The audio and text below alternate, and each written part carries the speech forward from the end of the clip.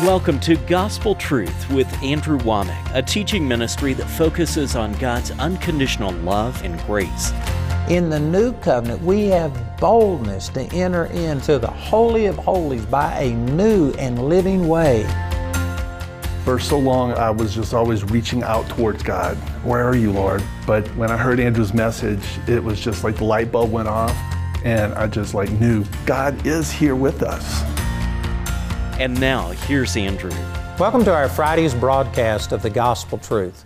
Again today, I'm teaching on the subject of observing all things, and this is a continuation of my teaching that I did on discipleship. That if we're going to truly be a disciple instead of just a convert, then we need to learn and we need to let the truth set us free. And there's a number of things in our society today that are undermining the authority of the Word of God, but I don't think any of them undermine it as much as the evolutionary teaching.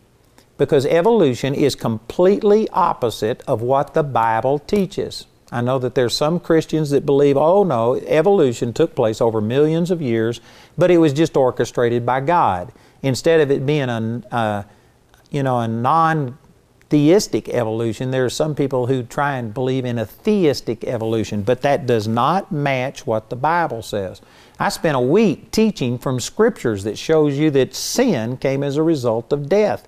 And yet the evolutionary model says that death had to exist in this cycle of living and dying and then evolving and mutating into another species that existed for millions of years before Adam and Eve came along. That's inconsistent with the Bible. And so anyway, we taught a lot of these things. On our program yesterday, I used Dr. Baugh, and we were talking about what he calls the wall of truth. All of these sedimentary deposits that scientists say took 550 million years to deposit, they were all done during the flood. And you can show that by these plumes, these plants, trees that grow through hundreds of millions of years worth of layers. That couldn't have happened. There are these tools that are in there, cups and things like this, that are in these layers that, mankind wasn't supposed to come along until 100 million years later.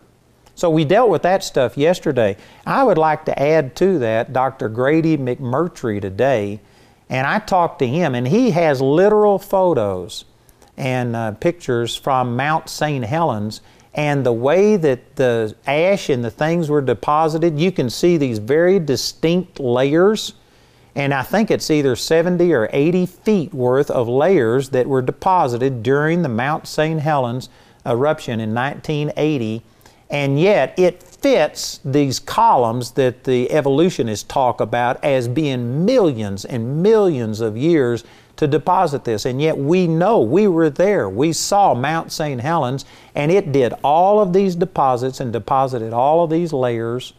And it just shows you that the evolutionary model, where they say that it took millions and millions of years for these things to be deposited, it's incorrect. It was all deposited in a very short period of time during Mount St. Helens eruption. And of course, the worldwide flood of Noah could have easily had deposited these, all of these layers and stuff. And it explains this stuff without the millions and millions of years that the scientists have read into this. So I want to go back to Dr. Grady McMurty. This is an interview that I did with him. I think it was in 2012.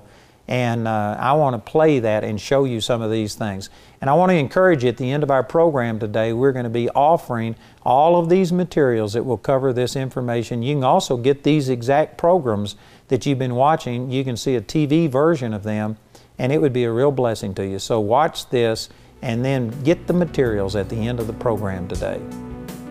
One thing I want you to address is they say that it took at least millions or whatever years to erode, for the Colorado River to erode the Grand Canyon. How do you answer this? What's the answer? Well, first of all, I think that we were looking at the sedimentary rock layers, and remember, sedimentary rock is just layers of dried out mud. Mm-hmm. Now, I would like to go to Mount St. Helens 1980 and then show how this shows us how the Grand Canyon was formed quickly. Okay. Now, this is a 75-foot high cliff, and this is a fully adult young lady down here. That's not a child. She's a young lady. But you see here 3 zones. There's one here, one here, one there. These zones are each approximately 25 foot deep. Now, if you were an evolutionist and you believe that material did come into existence at the rate of 1 inch every 1,000 to 10,000 years by the erosion of prior rock material, you would say this represents 1 million years of Earth history. The fact is that we have eyewitness documentation, photographic evidence to prove everything in the photograph, with the exception of the young lady, came into existence in less than 3 days. The bottom layer, 25 foot, occurred in 9 hours on May the 18th of 1980. During the initial 9-hour first eruption of Mount St. Helens in 1980, laid down 25 foot of ash in 9 hours. The second set of what are called highly striated, or many, many layers here, that was only in 5 hours. Wow. And the top layer formed in less than 24. There's 3 different events during the time of the eruptions in 1980 to 1982. But these 3 layers came into existence in less than 24-hour days. This shows you that geological features come into existence in nature rapidly. But if an evolutionist was to walk on this 1,000 years from now, in the future, they would look at this. They might well say this is 1 million years of Earth history. And yet we have explanation and proof that it was on. We can prove it. It's very, very rapid. And 75 foot of material. 9 hours, 5 hours, that's only 14, that's less than 24. So in less than 38 hours total, you have 75 foot of material. That's awesome. And again, I assume that the evolutionists don't show this. They don't like to. They don't talk about this They don't much. talk about it. They hide it. Now, this is a photograph of the Grand Canyon of northern Arizona. It's something that you were very interested in and something very near and dear to all of us creation scientists. Now, here you see these beautiful colored layers. Now, the Grand Canyon at its deepest point is 1.2 miles deep. It is from 1/8 of a mile to 18 miles wide. It's 277 miles long. It's a big empty hole in the ground. However, you'll notice in this photograph you can see barely, right there is a little piece of the Colorado River, and right there you can see a little piece of the Colorado River. Now, of course, evolutionists want you to believe that all these layers came about slowly and gradually over 500 million supposed years of human history, or time, Earth time. And they want you to believe that that river cut that canyon slowly and gradually. Now, there's a couple of problems with that, of course. First of all, you take a look at the size of the river, you realize it couldn't do it. You know, just think about it for a second. But there's something else that's very, very important about it as well. Now I'm going to go back to Mount St. Helens for a moment to make an illustration. This is a canyon at Mount St. Helens. This is a creation science colleague of mine. This canyon is 125 foot deep. It was cut in 1 day. Wow. Now, how's that about water? Actually, mud flow. But that's a form of water flow, but you know, it's a mud flow. That's when that lake that was there, I guess? No, this was subsequent to that. Okay. No. This is not during the initial eruption. This so was actually later. This was a subsequent eruption. But what I want to do is I want to go up on top to the edge there, and then I'm going to go way over that way, okay, and take a picture. Here in this photograph, that is the same canyon you just saw. Now, first of all, you notice the land here looks quite flat. Now, I know there's mountains in the area because this is the southwest corner of Washington State. But you'll notice the land itself in this area looks rather flat, agreed? But you see how the canyons drop straight down, correct? Now, I'm going to take the camera from right here and just zoom, telephoto zoom lens into the same canyon right here. Okay. Now, you'll notice that in this photograph, you can see the same 3 layers I was just showing you with the young lady, correct? And this is the canyon that was dug in 1 day, 125 foot deep, exposing these layers to make them so easy to see. We saw a canyon here, 1/40th the size of the Grand Canyon, form in a matter of weeks. So you multiply that times 40 and you could form the Grand Canyon in less than a year. Exactly, and the Grand Canyon was cut in less than a year. Now, let's go over to this canyon over here. It's called Engineer's Canyon. But again, you can see the exposed same layers here in the shadow.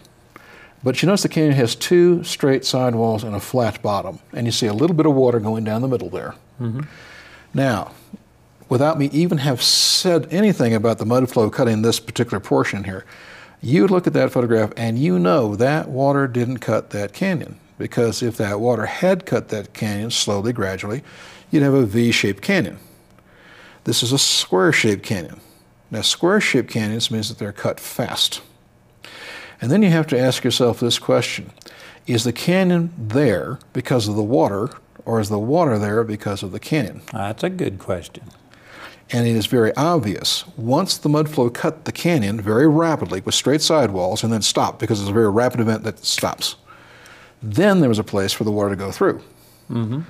Take that analogy and go back to the Grand Canyon. Now, this is a satellite photograph taken from 23,000 miles above the surface of northern Arizona. This is a false color photograph, so the colors you see here are not correct, okay? Now, first of all, the squiggle that you see starting up in the upper right-hand corner going south here, turning, going basically west, and then turning south again here. That's the Colorado River. So the Colorado River comes south off the Colorado Plateau here, turns at East Point, the east wall of the Grand Canyon, basically flows west through the canyon, then turns again and goes south here to the Baugh. Now, I don't mean to be silly or redundant, but it's important to say this. In order for the water to flow through the canyon must get lower and lower. Agreed? Water flows downhill. However, if you'll notice this rather rusty color here, magenta, whatever you want to call that, I'm not quite sure your choice, it isn't that color. That's actually green. That's the Kaibab National Forest. That's a scrub forest that grows on a ridge that goes north and south here through northern Arizona.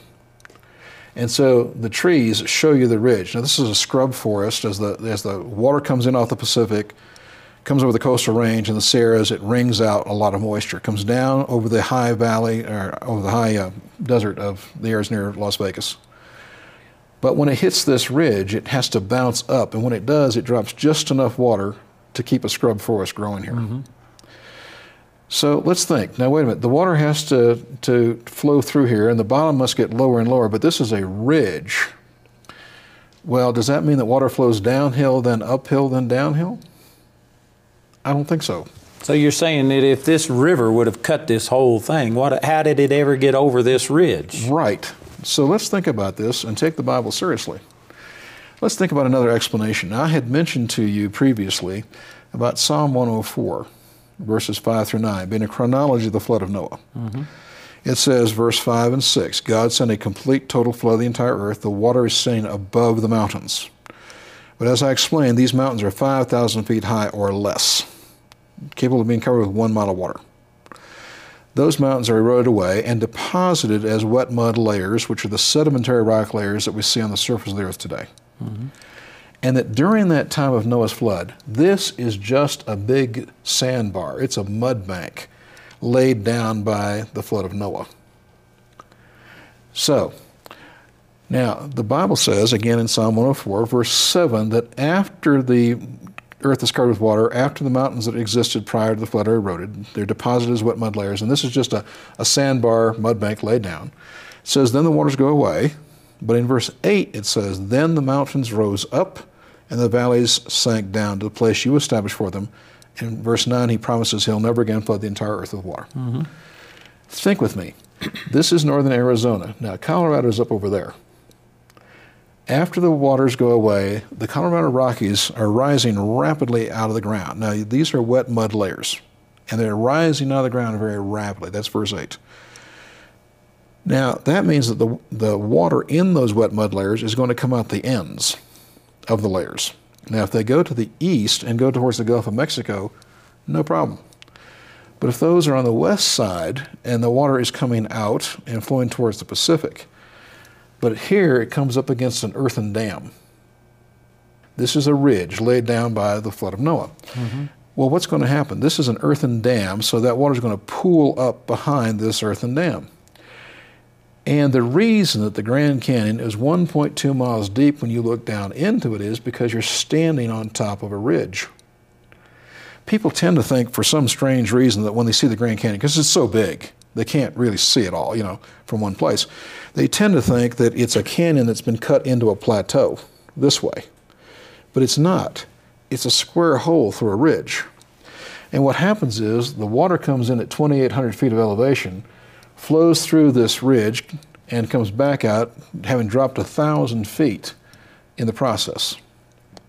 So this is one of the books that we sell by Dr. Walter Brown, In the Beginning, Great Encyclopedia of Creation Science Materials. But this map comes from that book.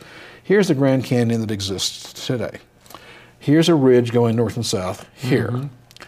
These are two great lakes that formed up behind that earthen dam as water is draining from the Colorado Rockies, so as those layers are being elevated.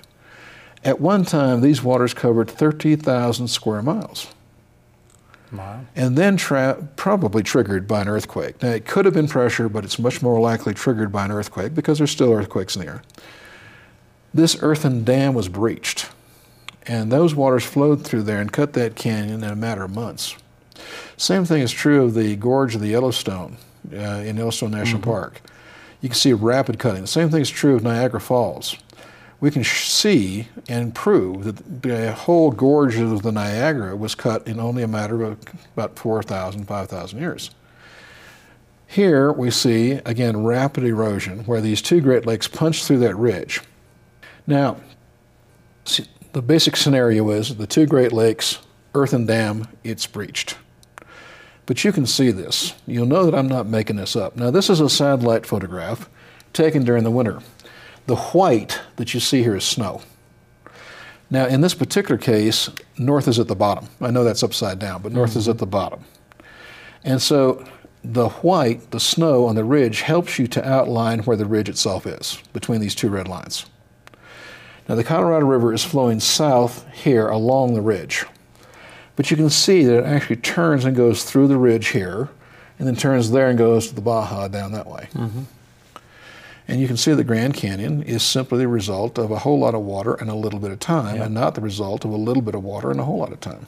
Well, you know, out here just about 30 miles from where we are right now at Guthrie, Colorado, it's just a wide place in the road. They had a flood in 1999, which I was here, and I remember on the news them showing a road that was washed out, and I mean there was rock, granite rock, and in 1 hour's time or so this flood came through and cut a hole that was 20 feet or more deep. Yeah, it was deeper than that, and it literally just gorged that stuff. So are you familiar with what I'm talking about? Yes, and the process is called cavitation. But the faster water moves, the bigger the things it can move. Okay. But it was amazing that you could cut a gorge like that in just a very short period of time with a very small amount of water, really. If you're talking about something like what you're describing with these two Great Lakes, it would be totally understandable how this happened. That's just massive amounts of water moving very fast all at one time can do a tremendous amount of work.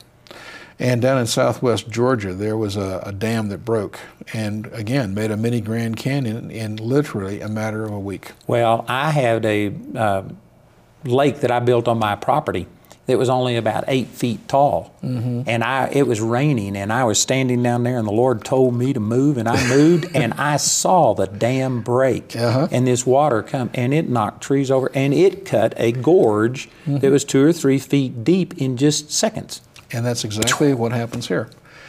I even saw it at a retaining pond at a nuclear power plant in Florida when I flew over with it at Cessna. I was flying over. They'd had a breach in just the retaining wall of their cooling pond. And it had just cut straight down like that. And think about it. When they take the steel gasoline tanks out of the ground to put in the fiberglass tanks, what do they cut the steel tanks apart with? They can't use a torch because it would explode, so they use water. They actually use water jets to literally cut steel. Well, if you can cut a steel tank with a moving jet of water, imagine what you can do with millions and millions and millions of gallons of water, especially the higher it is, the greater the pressure. But you can cut a Grand Canyon in a matter of weeks or at most months. And that's much more consistent with the physical evidence than the evolutionary story. Generally speaking, if I can get in front of somebody, they're very interested in the materials. Now, they will not always agree, but they have to admit that it is convincing, that it's scientific, that it's not, you know, just something I've made up in fiction, and it's not just somebody quoting the Bible says. Now, the Bible is sufficient, as you and I both agree. If you simply believe the Bible, that's sufficient. I agree. But the world is asking good questions, and if we can't answer the good questions the world is asking, then we've got no reason to pay any attention to us at all, right? So we have a DVD on dinosaurs in the Bible. They're mentioned 11 times in the Bible, but they're also mentioned in reliable human history till 1883. And so we go through that in another DVD and so forth. So we've got good answers to, well, human evolution. I've got one on the road to man, and showing how there's absolutely no truth to human evolution from apes. and that we are not even genetically related. You know, the story that evolutionists have been promoting, the liberal press has been talking about, that we're only 1% different genetically, is simply a flat-out lie. We aren't even close to related to apes, genetically speaking. Well, now see, this is something that I've heard that I've never heard anybody it's simply challenge. not true. First of all, when they make these silly statements, they're only using 2.7% of the information to make the claim. They're leaving out 97.3% of all the information. So they take a small segment where we do have similarities. Well, and where they can say supposedly we have similarity. Now, would you make a rational decision knowing that you had left out 97.3% of the information? No, sir. Okay.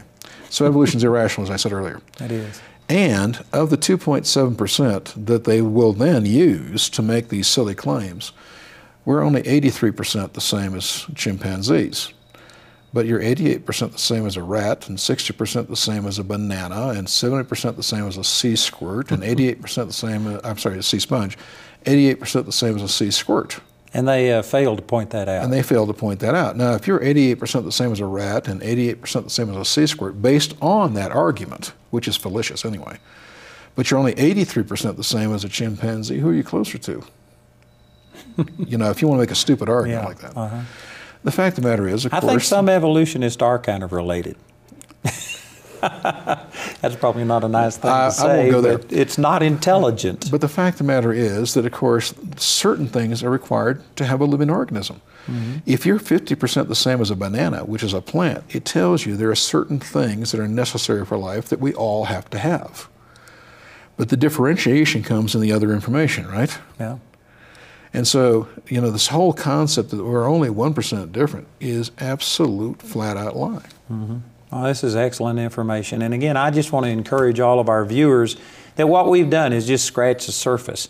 You know, this DVD that I watched on the Waters Cleave, there was a lot more information and things on there than what we were able to discuss this week. And then I looked on his website, and I bet you there's at least 50 different subjects. I'm not sure how many. Oh, yes. And we have books for all ages, and we have general books and specific topics as well. And we need this verification. And I'm just unable to give you the scientific things. I can teach you from the Word of God, and that's convincing for me.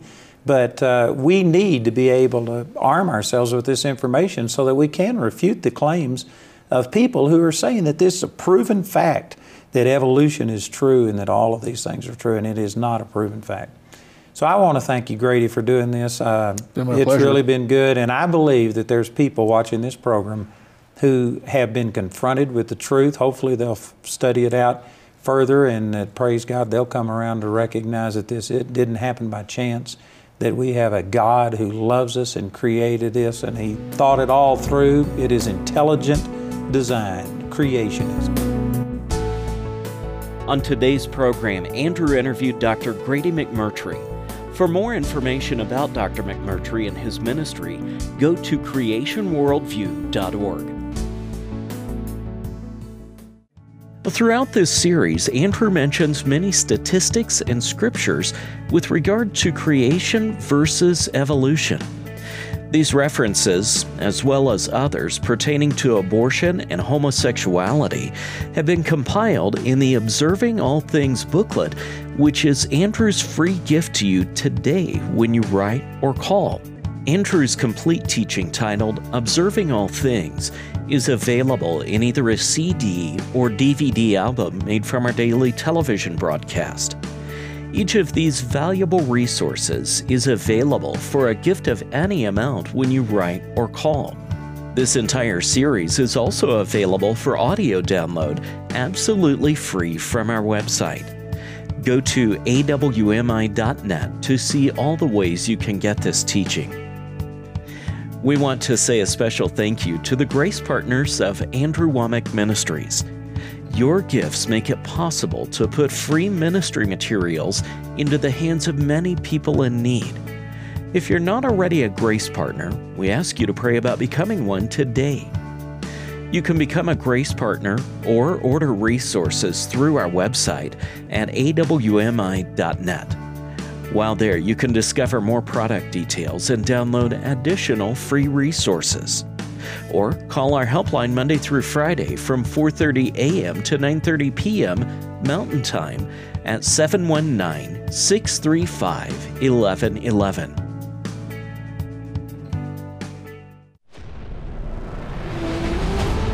This July 4th, join us for a rousing musical tale of heroism, hope, and sacrifice. Experience the key events of American history through the eyes of a single family. Coming soon with free admission to Charis Bible College, Colorado. In God we trust. A fight for freedom.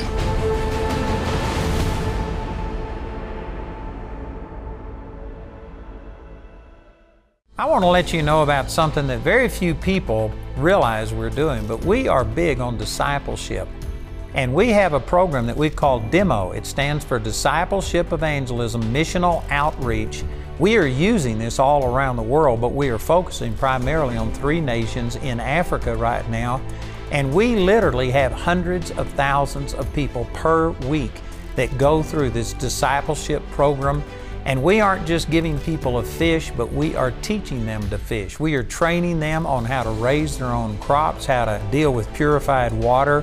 It's just a program that's reaching a lot of people. There's a lot more information about it than what I'm able to give you here. Go check it out, our DEMO ministry.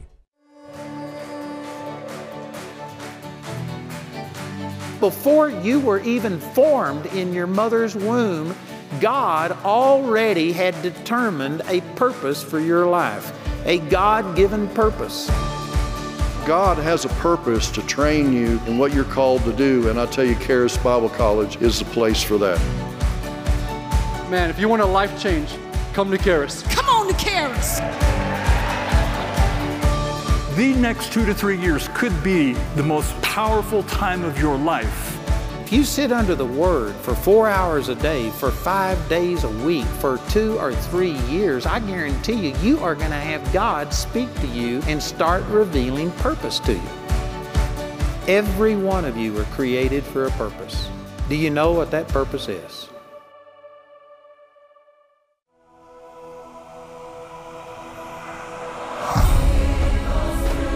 We are not afraid of anything that you can do.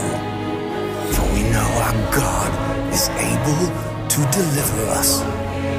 But even if He doesn't save us, if He chooses to let us die, we will say, Elohim, Adonai, He is our God.